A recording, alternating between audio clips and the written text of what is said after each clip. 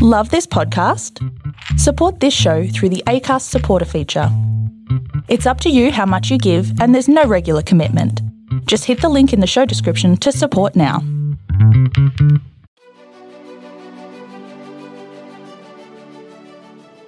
Hey, this is John Lee Dumas of EO Fire, and welcome to Master Leadership. Great leaders ask great questions, and this podcast takes you on a journey to master leadership with questions that matter to leaders who matter with your host, Lily Sanabria. Hi, this is Lily, and today we have the pleasure of speaking to Dr. Scott Cascone. It could be said that Dr. Cascone's career in education began the day a bus dropped him off on the side of the road in a torrential downpour near the remote village of Hone Creek, Costa Rica. He would start his teaching career as a volunteer English teacher with a nonprofit organization, World Teach. Upon returning to the United States, Dr. Cascone put his language skills to work, first as a Spanish and ESL teacher before advancing into school administration.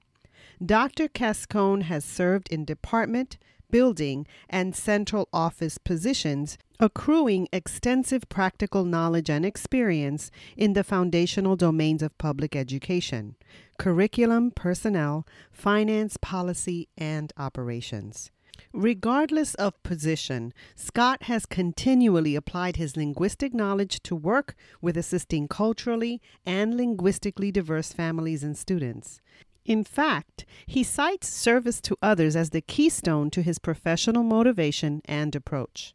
Also of particular interest to him is strategic planning around complex, second-order organizational changes while maintaining high staff morale and sound organization health.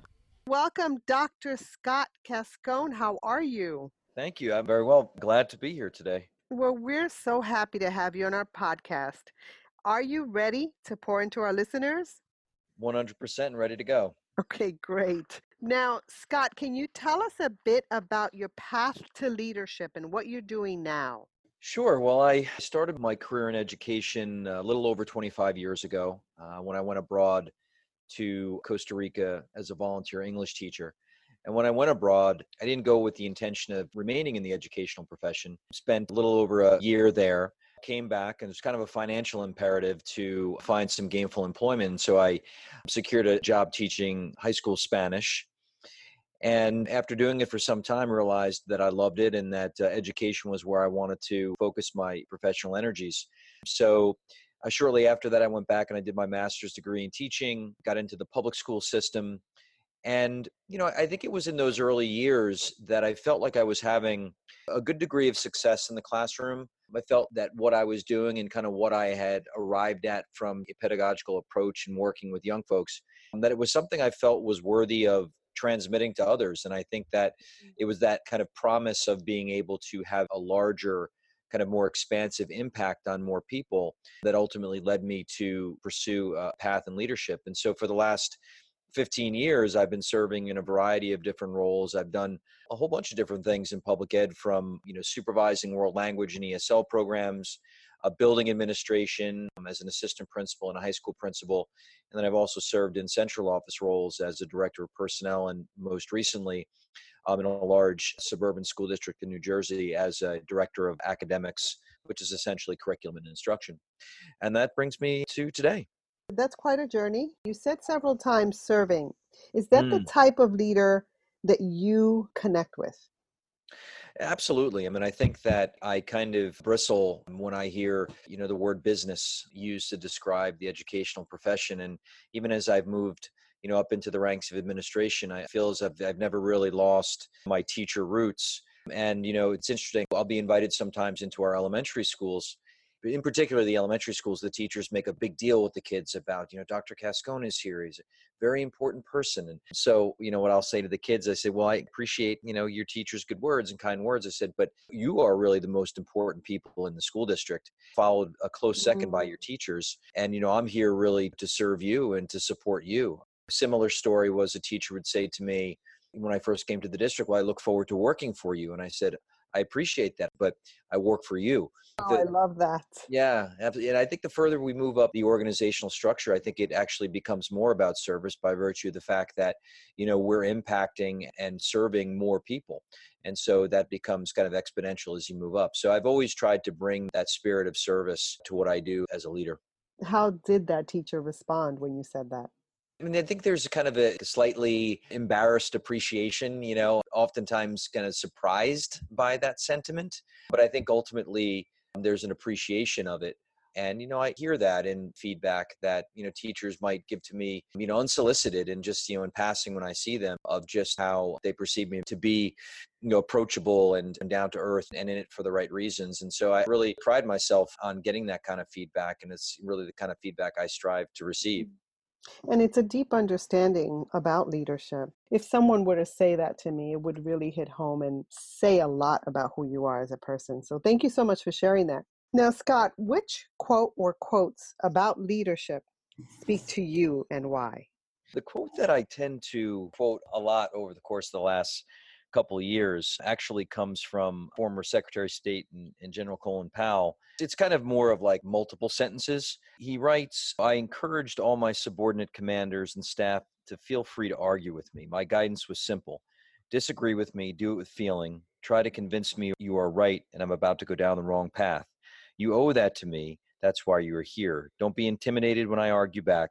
A moment will come when I have heard enough and I make a decision. At that very instant, I expect all of you to execute my decision as if it were your idea. Don't damn the decisions with faint praise. Don't mumble under your breath. We now all move out together to get the job done. And don't argue with me anymore unless you have new information or I realize I goofed and come back to you. Loyalty is disagreeing strongly, and loyalty is executing faithfully. The decision is not about you or your ego. It's about gathering all the information, analyzing it, and trying to get the right answer. I still love you, so get mad and get over it." It speaks to a characteristic of a team of the, for lack of a better description, kind of superior subordinate relationship, which I have come to really believe is so important, which is an environment in which folks who you manage and lead feel very comfortable being honest and using candor behind closed doors in the boardroom or the conference room or the meeting room. I think it's so critical. And I have seen in many cases environments where that's not the case, and it becomes something that can really become damaging to an organization and certainly to kind of the managerial structure of an organization.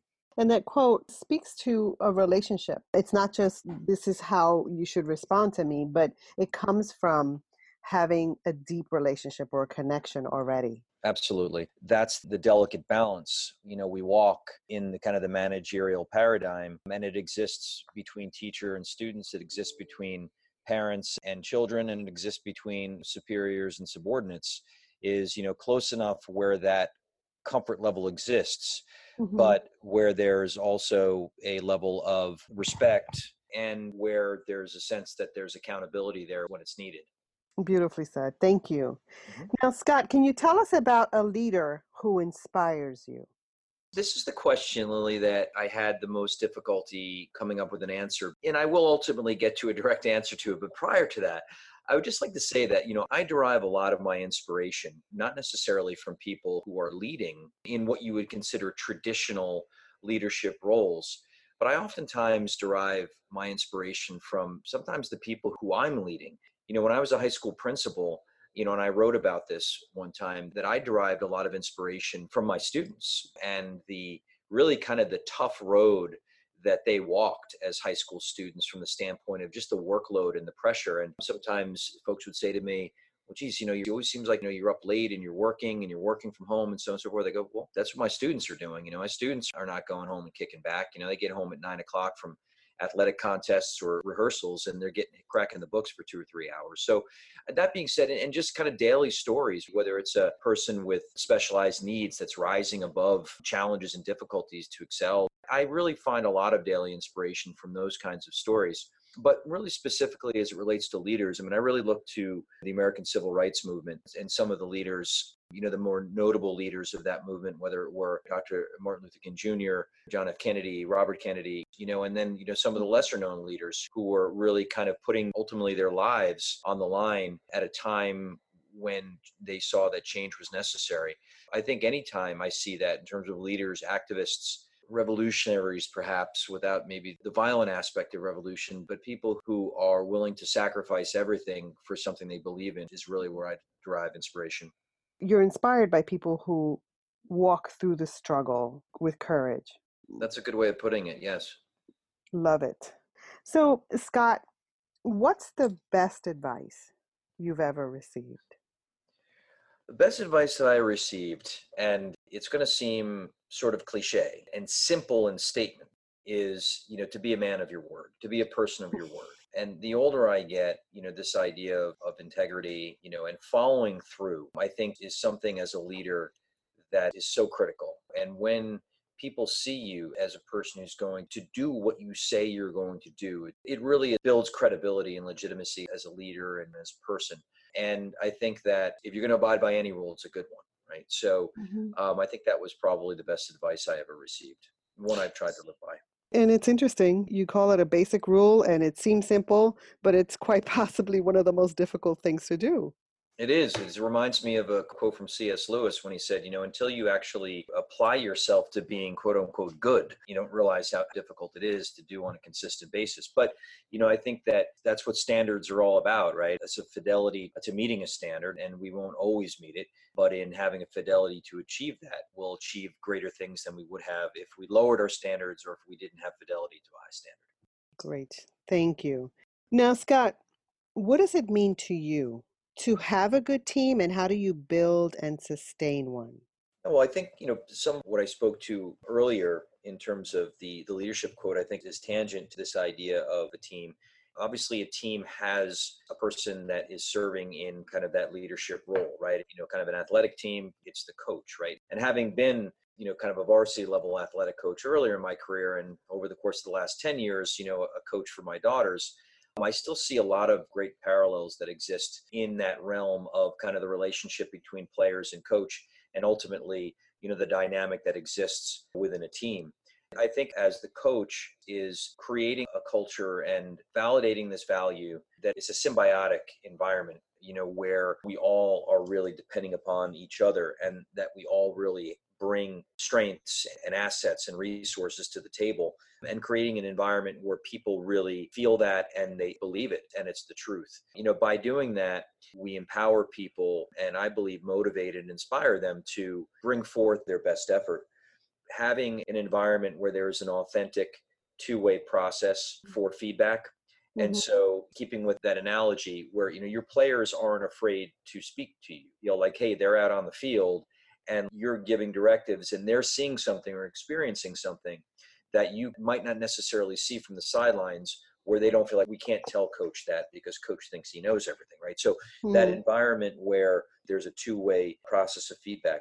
I think it's also, giving the sense to your players that when we fail together. When we succeed together. I refer to it as kind of shared ownership for the mission. It's really important so that, even when maybe one of your members of the team has a misstep, you come to them and say, hey, listen, I'm owning this with you because at the end of the day, I'm overseeing the whole process. So maybe there was something I didn't do. Maybe there was something I didn't pick up on that could have prevented that from happening. I think that really builds a level of trust in a team when it's not a gotcha when somebody fails. We have a frank, open conversation about what happened and what we can do to improve.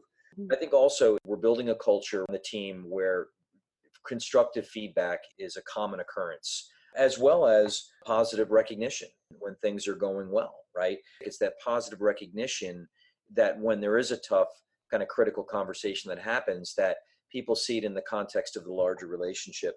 And then I think finally, as ultimately the coach or the leader of the team, is really that your players, your teammates have a trust and a confidence in your knowledge of the initiative and what you're leading.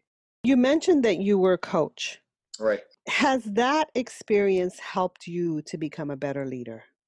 I think so, because even as a coach, when you kind of get your players, and I've been a recreational soccer coach for the last 10 years. I'm doing a little bit of travel, but mostly recreational soccer. You have a real range of abilities, range of different kind of motivations and reasons for why kids are coming out.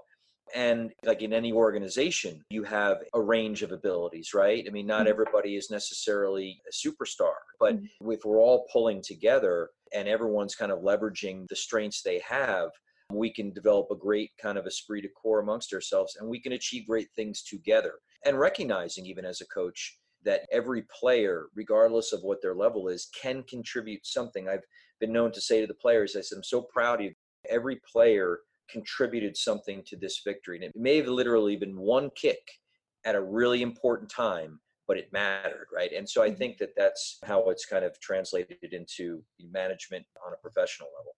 You know, I've had people say, and I really believe this, that you can't be a great leader if you're not coaching well, because part of coaching and what coaching is really pulling out of them the greatness in them. So, Exactly right. all right. So, Scott, can you tell us about a challenge that you've experienced and how it shaped your life? I'll have to go back to my time in Costa Rica. So, I embarked on this adventure to go down to Central America. And I recall the day that it kind of hit me, what I was in for. The first month we were in country, we were in a mountain town not too far outside of San Jose, and we were with all the other volunteers. It was relatively comfortable. We kind of had a support network around us. And I remember the day that the bus dropped me off on my first day, and I was on the bus with a couple other volunteers who were in the vicinity, but just a little further south. And so can still see in my mind this bus pulling away in their faces. And then the bus was gone, and then there was just banana fields.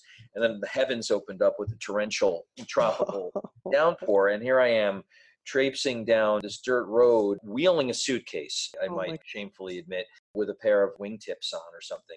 And do you have a picture of that? I wish I did, in my mind. So I ended up getting picked up by some Italians. They threw my suitcase on the top of their Land Rover, and ultimately I found my way to the house. I lived in a very rural, remote part of the country. No indoor plumbing, no heating, air conditioning, anything of that nature. And so the whole experience was very fortifying, very formative, and very eye-opening. I had grown up in a relatively privileged upbringing. I mean, we weren't rich, but certainly, by the standards of probably the vast majority of the world, it was a comfortable upbringing. And so living in Costa Rica, I think afforded me a certain perspective that I've carried with me throughout my whole life. And I recommend to anyone and everyone, that they have an experience like that. And it doesn't necessarily need to be a Central American country or even out of the country. I mean, there's opportunities right here in our own country to really kind of shock your perspective and shift it. Of course, the experience of really solidifying my bilingualism down there has been a part of my career. I've always used it. It's always been a part of what I've done professionally. And I've done a lot of work in working with, Spanish-speaking parents and families and students. My doctoral dissertation was in that area. And so, it continues to this day, even 25 years later, to kind of propel myself professionally and drive me professionally. It was a great challenge on a lot of levels, but it also taught me that if we're committed to it, you can adapt. And it can be scary at first, but you'll survive. Exactly. And, just to kind of touch back to that idea of service, I think that was a service commitment, a nonprofit organization was a volunteer commitment. And I think that the gratification that I got from that experience has also stayed with me. And I think that's why to this day, I still kind of speak to that idea of service and how it's still a big part of who I am professionally. And how long were you there for? The teaching commitment was 10 months, and then I stayed on afterwards. I interviewed to serve on the orientation team for the next group of volunteers to come in, which was really great because I was probably the most proficient Spanish speaker of the orientation staff. And so I had a great opportunity in advance of them coming down to actually visit the towns where the volunteers would be placed and meet with the school officials and meet with the prospective host families, just to kind of confirm that the arrangements were there. And so it was wonderful. I got to travel throughout the country to a number of different places I hadn't been before. And so I stayed on for another couple of months to serve as a trainer, then did some traveling up through Central America with a friend of mine. So all told, I was probably there about a year and a half. Bonus. Total bonus. All right. So can you tell us about one of your greatest successes? Originally, I was going to speak to my doctoral work, but I've had an experience recently here in Old Bridge, which if you're a fan of strategic planning, you're going to be really excited by this. And I sort of am. I get excited by it. It's an initiative that we've planned here in Old Bridge. It's a team I put called the Technology Delta Team. So the genesis for this team was 2 summers ago. Got into a new lease for computers, and we had 6,000 new devices coming. And I looked at the technology director and I said, we have these devices coming. What are we planning to do with these? Now, we had been having conversations about this idea of kind of shifting the instructional paradigm, 21st century teaching and learning, digital teaching and learning, and it had been kind of haphazard. We didn't really have a cogent strategy. And having seen enough fly-by-night one-to-one initiatives and just kind of haphazard technology implementations, said, that's not going to be us this time. There's too much at stake here, and we need to get this right. And so I put together a small team initially, and then it ebbed and flowed depending upon what we were doing. And we got together and we really approached this very thoughtfully, very deliberately, very strategically in saying, when we think about digital teaching and learning, and we think about the digital teacher, what is the digital teacher doing? What are the key teaching behaviors doing? We kind of teased them out into these buckets and then kind of very thoughtfully went to, okay, so now what applications would they need in order to be able to kind of perform those behaviors? And what kinds of professional development supports are we going to put in place? We laid out a very clear 3-year timeline with kind of exactly what we were planning to accomplish in each year. And, now in year 2, it's tremendously exciting and gratifying to see this strategic plan coming to fruition and seeing this instructional culture start to shift. And so what it kind of reinforced in my mind is that I think many of the challenges that we've encountered in public education is that we're not nearly forethoughtful, strategic, and deliberate enough in the way we approach organizational change or trying to resolve kind of big, complex challenges. And so for me, it's exciting because it kind of represents now a boilerplate which now I really feel confident using, in approaching really any kind of organizational change management or complex issue that's being solved. And it can be compressed depending upon the timeline, not ideally. And to me, that's very exciting because, for somebody that's going to most likely remain in this profession for some time to come and who's bound to continue to encounter very difficult challenges and organizational change, it's exciting. It's something that we're proud of. It's something that, we've publicized and kind of got out there in various circles, published articles on it, on Twitter and things of that nature. And we've gotten a lot of really positive feedback from people validating this approach that we've taken. So strategic planning, you've said a lot, you've given us a lot, you've shared so much. But when you talked about this, your passion really came through. I know it. I could hear it in my own voice. You could, huh? Which brings me to your leadership statement. And I underlined this. At the end, it says you have a particular interest in strategic planning around complex second-order organizational changes. Tell me about that. What does that mean? So if you look at the Partnership for 21st Century Education, we have to remind ourselves that we're now 20 years into the 21st century, and we're still talking about, what 21st century learning looks like and the extent that we're there. So the reason I mention that, Lily, is because I think that the profession is really in need of various types of second order change, whether we're talking about leadership models being more distributive, or we're talking about the classroom being more student centered and inquiry driven, or we're talking about curriculum being more interdisciplinary and less siloed. I mean, these are all second order changes in that we're talking about breaking down a structure that's existed for a century. But I think that there's a lot of complexity there. And I think the reason I get excited by it is because we're at a time where we can really be ushering in this significant dramatic change to how we operate. Yes. But, we have to be very thoughtful and deliberate and strategic in the way that we approach it. So I'm excited because I'm here, I'm in the fight, and it's doable. And the rewards, the upside is really exciting. I love how you say we need to usher this in, and it does require planning and readjusting to make sure that our vision, the vision of those that we lead, is secure. I like how you keyed in on the word usher, and I used it. Now that you repeated it, I had this image of a wedding, right? And so very kind of gracefully and slowly, arm in arm, we seat folks, but we tend to not usher people into change. We tend to push them with two hands behind them. And mine doesn't usually go pretty well. But you know what? I mean, part of the reason is because we're not taught to do that. Right. That's why we're having these conversations. And so I appreciate that. Hey, leaders, stay tuned for the rest of the interview following this brief message. Master Leadership at School's podcast program will help prepare your students for any future they encounter. teachers and students learn effective leadership and podcasting skills to create a platform that's an incubator for leadership, innovation, collaboration, and creativity. See this in action at masterleadership.org/MLS and find out how to bring this to your organization. That's masterleadership.org/MLS. So, Scott, many leaders describe themselves as lifelong learners. What does that mean to you, and what are you learning now?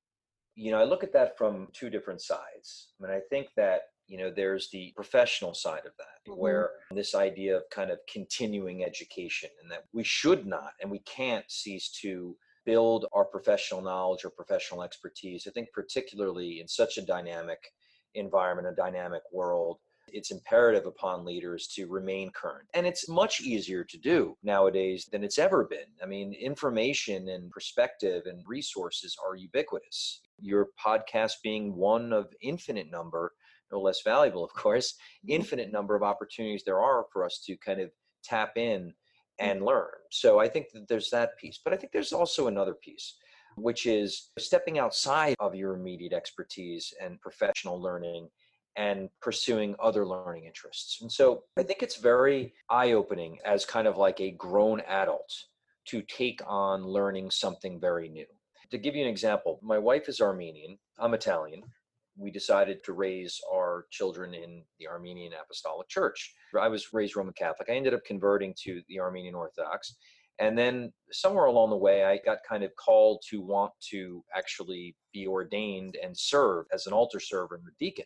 And this required me to learn Armenian. So particularly how to read Armenian and how to chant and sing in Armenian. I've always generally had kind of an affinity for languages, but learning a language as an adult was a much different task. And so I think what it did was it really kind of reestablished this kind of empathy and understanding of kind of what learners go through. Because as we get older, we tend to kind of stick to the known, right? And Right. over time, we gradually develop a confidence and a comfort level. And so it's hard for us to kind of project back to those times when we were in learning environments where maybe we didn't feel that way. It's been decades maybe since we felt that way. And so as an educator, to be in that situation where all of a sudden you feel that uncertainty, you feel that discomfort, I think that that's really important and helpful perspective in being an educational leader. And I think it keeps your perspective fresh. And you have a pulse on how students that are having difficulty learning feel. So you have that empathy. But I love how you said that we need to step outside our comfort zone, outside of our discipline, because one of the things that I had decided to do when I first started this podcast was really reach out to ed leaders, but I opened it up to all kinds of leaders because we can learn so much from other disciplines, whether it's business, social entrepreneurs. There's so many people we've had on where we glean leadership characteristics and virtues and things that we can put in place that we can use in our ed organizations. 100%. Agreed. Yeah. So Scott, you've been in education for a while. If there was something you could change, what would that be? A lot. It runs from kind of micro level things to very systems level things.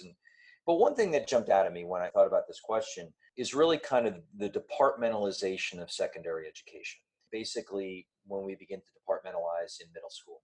And it seems, maybe a little bit specific, but, I've been known to say that if you want to find the closest thing to 21st century education, go to the elementary schools, because the elementary schools have the luxury of being in a structure where you have a teacher that's a generalist and is teaching typically all of those subjects. And so she or he has the ability to build those connections and to draw those connections, which John Dewey spoke and wrote about that, is that we don't live in a compartmentalized, departmentalized world, and neither should the educational experience be. Yet, starting in 6th grade in high school, we compartmentalize into English and language arts and science, social studies, etc. I think that it's a real impediment to, having secondary learning environments that are really 21st century. For generations, we've heard the call for interdisciplinary education, and we all kind of get it. And we say, yes, like that makes a lot of sense. But the departmentalization of secondary education makes that much more difficult to do. When we have opportunities in secondary education, and they typically occur within elective type courses where we can break down those barriers, what happens? Kids are super charged up about it, and those happen a lot of times in our related arts, our applied engineering courses, our technology courses, where they're not hamstrung by the standards of a specific content area. Now, have teachers gotten better, within their subject area of looking for those interdisciplinary connections? Sure, but at the end of the day, the state standards are siloed. The state standards are by subject area. They're not interdisciplinary in nature. It creates a real challenge. And I think it speaks on sort of a conceptual level to kind of what I refer to as education in a box: the box of the school, the box of the classroom, and the box of the content area. And I think that boxing in is really contrary to what we're trying to do. And so if I could change anything, I would really look to completely reinvent. In particular, I think we get it basically right on the elementary level. I think if we're doing it well, we're doing it pretty well there. I think on the secondary level, particularly on the high school level, we really need to completely reinvent many things, not the least of which is the high school environment. It doesn't look like college, doesn't feel like college, and certainly doesn't look or feel like the workforce. And maybe that's the North Star, is when we look at college and we look at the modern workplace, let's make our high school look and feel more like those environments. We have listeners from all different spaces in leadership, from emerging leaders to solid leaders or leaders who have been around for a while. So when we talk about this, and there's people that say, yes, let's do it, how can we start to make those changes? Because we can talk about change, and we've talked about change for a long time. And these are really solid, great ideas that make sense, but we're still stuck here. Yeah. What are some things that we can start to do to at least get unstuck? Let's assume that many aspects of the status quo don't change. So in other words, the very restrictive kind of certification requirements that are put forth by this don't change, and the finances don't change, whereby we're able to really kind of reinvent our spaces across the board.